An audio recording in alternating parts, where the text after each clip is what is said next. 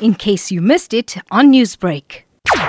The CAB Festival stands for Cabaret and Beyond, and it is a festival for new musical theatre writers.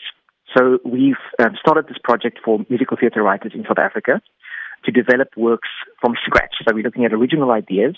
We have 20 writers that are on the program who have been writing for about 3.5 months, and we are aiming now to launch a showcase in October for these new works.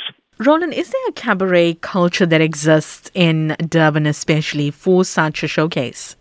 So the term cabaret itself is quite a loaded term because it has so many different facets to it. There's the political aspect of cabaret, which comes from Berlin in the 1930s. Then there is cabaret, as you might remember from the movie Cabaret and sort of feather boas. And then there's also cabaret in South Africa. It's often confused with revue. So we try and use cabaret in the sense of the intimacy that the venue allows us. So we work in small venues where we have a real close connection with the audience. And we have that in Durban. There are small venues where people do get close to the audiences and the performers can be intimate. So that is what we're going for, and there definitely exists this connection. So we want to grow with that basis. So for those who are excited or interested in attending such a showcase, how can they get in touch with your team and where do they go? We are running on the web tickets systems. They can buy tickets there.